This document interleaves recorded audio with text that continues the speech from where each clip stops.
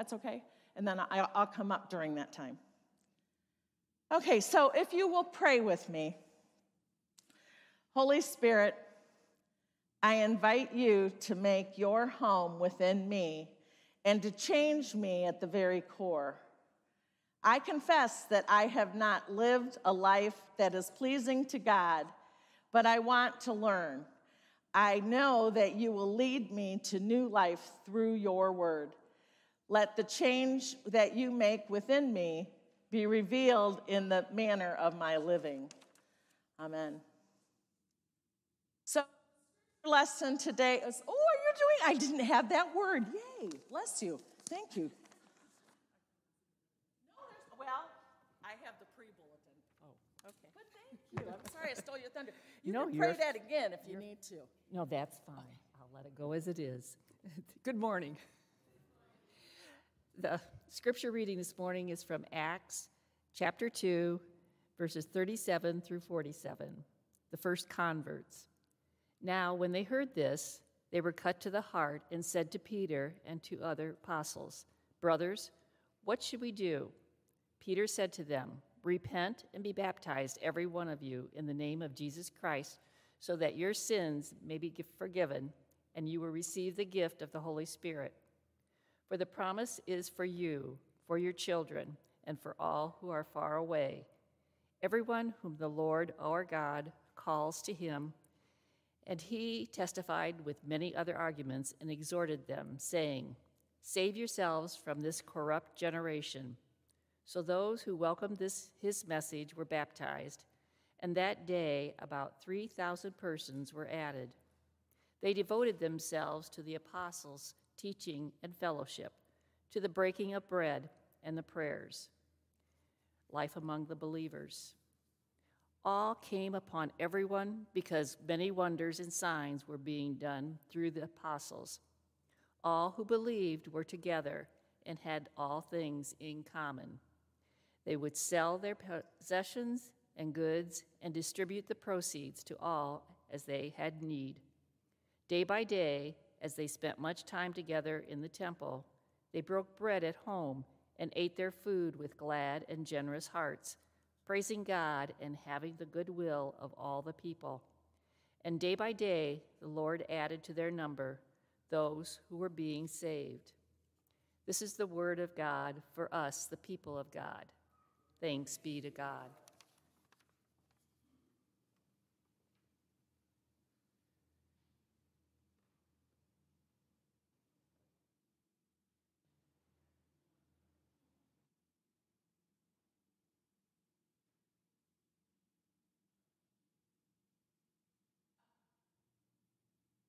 In our reading of Scripture today, we hear of the early church and how they lived out their lives together. Last week in my message to you, I talked about how reluctant we are to try new things and to go to new places. I used myself as an example, talking about my reluctance to go to Planet Fitness, despite needing to go, wanting to go, and being invited to go. Just like we know folks who want to go to church, who need to go to church, and who we invite to come to church, yet they don't come.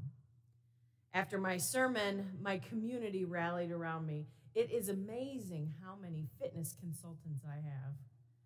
I had people who offered to take me to Planet Fitness, those who told me of the wonderful hydro massage beds and the red light that I could use. People offered to go with me and work out together. Some lectured me about going consistently once I did go. Thanks, Darren. And one said that I need to wear my tennis shoes to church because she was going to pack the pews and fulfill my challenge, and we would head out.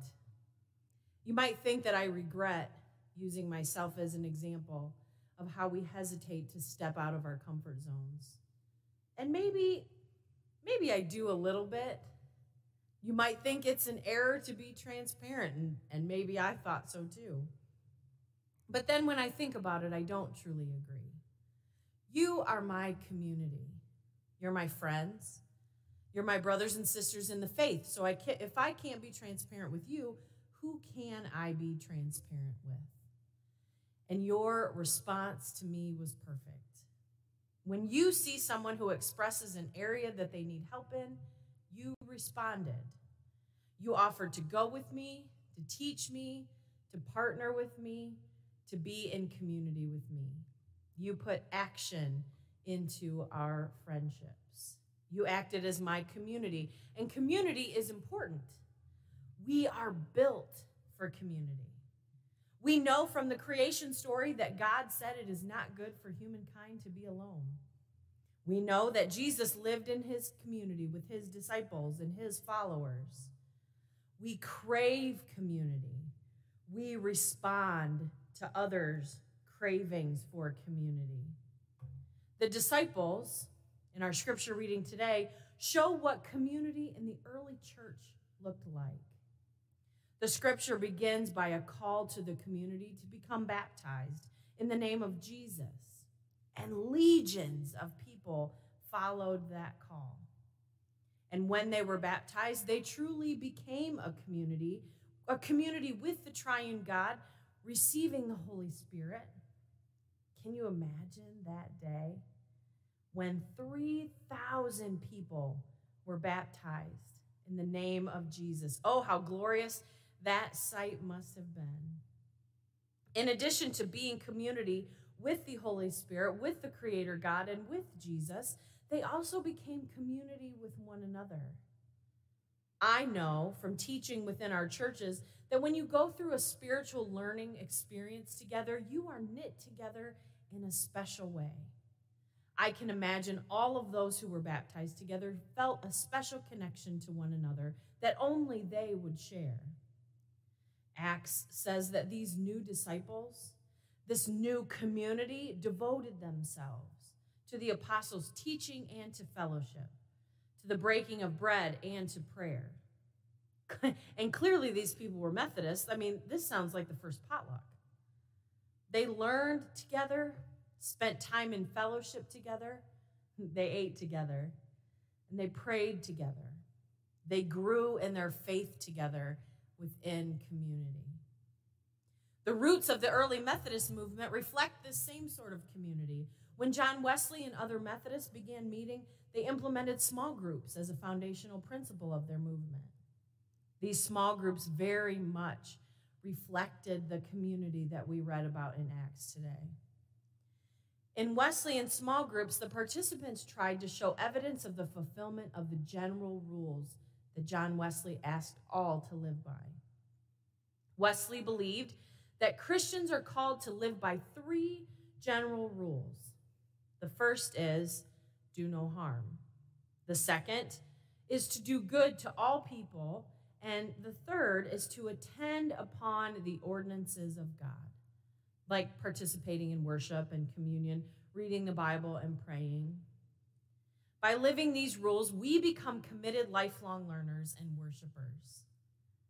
These small group communities required a deep level of care for one another. These groups called for an environment of integrity and trust. This was the place that you should be able to come and be honest, come and ask questions, share struggles or mistakes. You should be able to find grace-filled accountability. In these groups, scriptures were studied and learning took place. And just like in the Bible studies and small groups that we've held here at the church, opinions and thoughts were shared. Understandings around the scriptures were varied, but that is the dynamic spirit of this kind of faith development. You and I might hear the same scripture reading, but because we bring our own intellect and our own experience to the study, we can interpret it in different ways. We may challenge one another, which is not a bad thing. As scripture says, iron sharpens iron, so one person sharpens another. Taken in its most literal form, this means that in our communal study, we bring out the best in one another. We help one another improve as we collectively learn.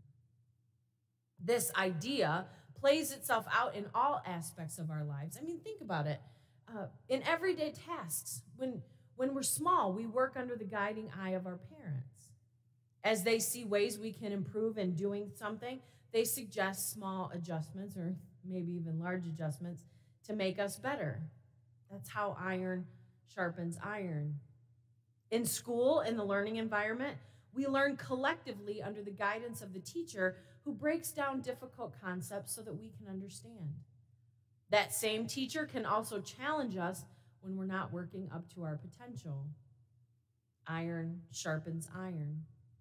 In college, oftentimes we seek out study groups with our peers because it's often easier to process all of that rapidly incoming information collectively.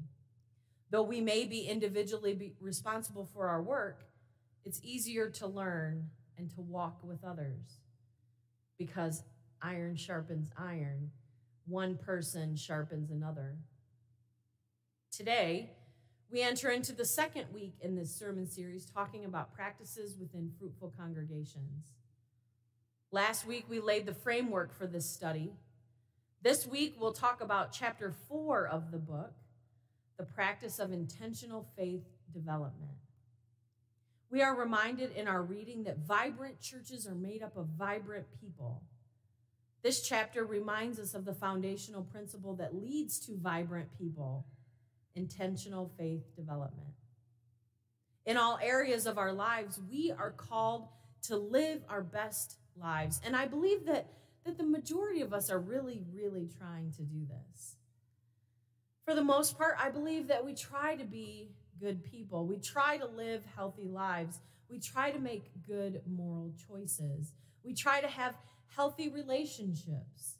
We try to be good parents. We try to be good friends and good neighbors. But by the size of the self-help section at the bookstore and the number of self-help books available on Amazon, you can assume that we are very interested in being the best version of ourselves that we can be. But too often, as Christians, we overlook the basic practice of faith development. We take care of our health, we try to eat healthy, take our vitamins, get our sleep, go to Planet Fitness, take care of our physical health, but do we ever consider our spiritual health? Why is it different? Why is it so easy to let that area slide? It shouldn't be. Just as we need to care for our physical health, we need to care for our spiritual health. Just as we need to build our physical muscles, we need to build and strengthen our spiritual muscles. That is what intentional faith development is about. And just as Jesus modeled how we should care for one another, Jesus also modeled how we should care for ourselves. Jesus' own spiritual life was both individual and communal. Jesus prayed alone and with others, even teaching others how to pray. Jesus taught small and large groups and counseled individuals. I want you to note, however, that Jesus did not set up shop and ask others to make the pilgrimage to him. He went to where the people were. And through his life with others, he modeled what our life and ministry should look like. Remember, we're all called to be ministers. Jesus ate with people, walked with them, he celebrated with them, he corrected them, he healed them, he taught them, he loved them, he provided for them, and ultimately sacrificed for them. And he did it all within community. He gathered with his own small group of disciples to live and learn. The call on their lives is the call on our lives as modern-day disciples to live face-to-face and faith-to-faith. You may say, fine, Pastor, I get that we're supposed to be intentional about faith development, but I don't even know what that is. You might feel about faith development the way I felt about Planet Fitness. And just as my fitness consultant stepped forward last week to fill in the gaps in my knowledge and to offer to walk with me on my journey, now it's my turn. I'm here to fill in the gaps for you when it comes to faith formation. You may think of faith formation as simply Sunday morning worship, Sunday morning Sunday school, maybe Wednesday evenings. You may think only of Sunday school or midweek youth programming, youth group. There's a lot of youth in there. What about the adults? What if I told you that, yes, faith development happens there, but also in so many other places? Faith development can happen anywhere 2 or 3 gather. Sound familiar? Faith development can happen anywhere you are intentional about opening yourself up to the idea of it. Faith development has and can happen in the church kitchen while preparing mission meals or community meals. As folks gather to feed the sheep, as Jesus commanded, faith stories can be shared, relationships can be made and deepened, and God can be glorified through the witness and the work. Faith development can happen in mommy and me groups. Groups can gather and let children play as moms share a time of devotion and discussion. Faith development can happen at the coffee shop when discussion questions are shared over steaming hot cups of coffee. Faith development happens when you are part of a church choir. As you sing the timeless hymns, you hear the stories of Jesus, relationships are developed, and faith grows. Faith development does happen through structured youth ministry, like youth fellowship, youth club, vacation Bible school. Faith develop also happens at Upward ball games, in dart ball and softball leagues, through bowling teams. It can happen in quilting or crochet or any hobby groups. I heard a pastor recently talk about Dog Park Church. His church hosts this Dog Park Church where this gentleman takes his dog that he loves to the dog park, and they invite others to read a devotional together as their dogs play. Jesus taught us, and Jesus showed us that faith development can happen anywhere. Scripture said, anywhere 2 or 3 are gathered in my name. Anywhere. There are all sorts of new expressions of faith communities that are cropping up all around the world. There's an actual movement of faith communities that originated in England, and it's called Fresh Expressions. Fresh Expressions is beginning to flourish here in the United States, and it's made up of people who gather in faith communities in more non-traditional settings. They may not be in the church, but they are acting as the church. They're gathering in small groups and studying the word, being taught, enjoying fellowship, eating, praying with and for one another. So often we don't say we have time for intentional faith development. We don't have time to attend Bible study. We don't have time for small group. And I get it, we're all busy. But it's vital that we make time to deepen our faith. We make time for the things that are important to us. Faith development doesn't have to be another commitment on the calendar. It doesn't have to be something that you go to. It can come into your life where it is. When I said I knew I should go to Planet Fitness, you told me how important it was to me. Well, now it's my turn. So based on your own advice to me, you need to go. And don't start Bible study and then stop. Don't just go once or for a month and then don't go again. Find an accountability person. Find someone to study with you. And then find the place in your life that's open to add to. If your kids have practice, you know there are other Christian parents that are dropping off kids at practice. Gather for a few minutes for a devotion. The important things are easier to accomplish if you have a buddy. Start meeting a friend for coffee and discuss a devotional together. Get your friend group together. Let your kids hang out while you talk about your faith journey and while you pray for one another. Get together with the guys for the game, but come a half an hour early and have a discussion about being a modern-day disciple. You make time for the things that are important to you. We know what we need to do. We just have to go do it. Amen, friends.